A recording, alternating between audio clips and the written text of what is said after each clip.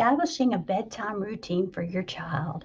A regular bedtime routine helps your child know what to expect at the end of the day.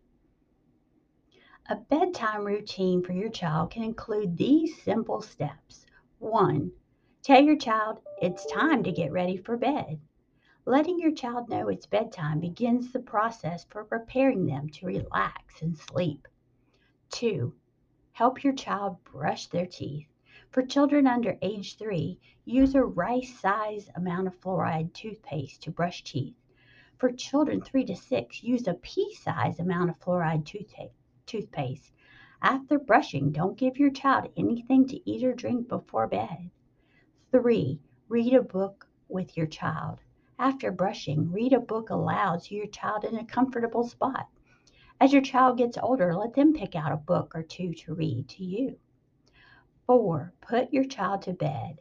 After reading, put your child to sleep in their own bed. Head Start recommends that you are consistent and patient. It may take time for your child to get used to the bedtime routine. Once the routine is set, bedtime will be calmer, quieter, and more fun for you and for your child.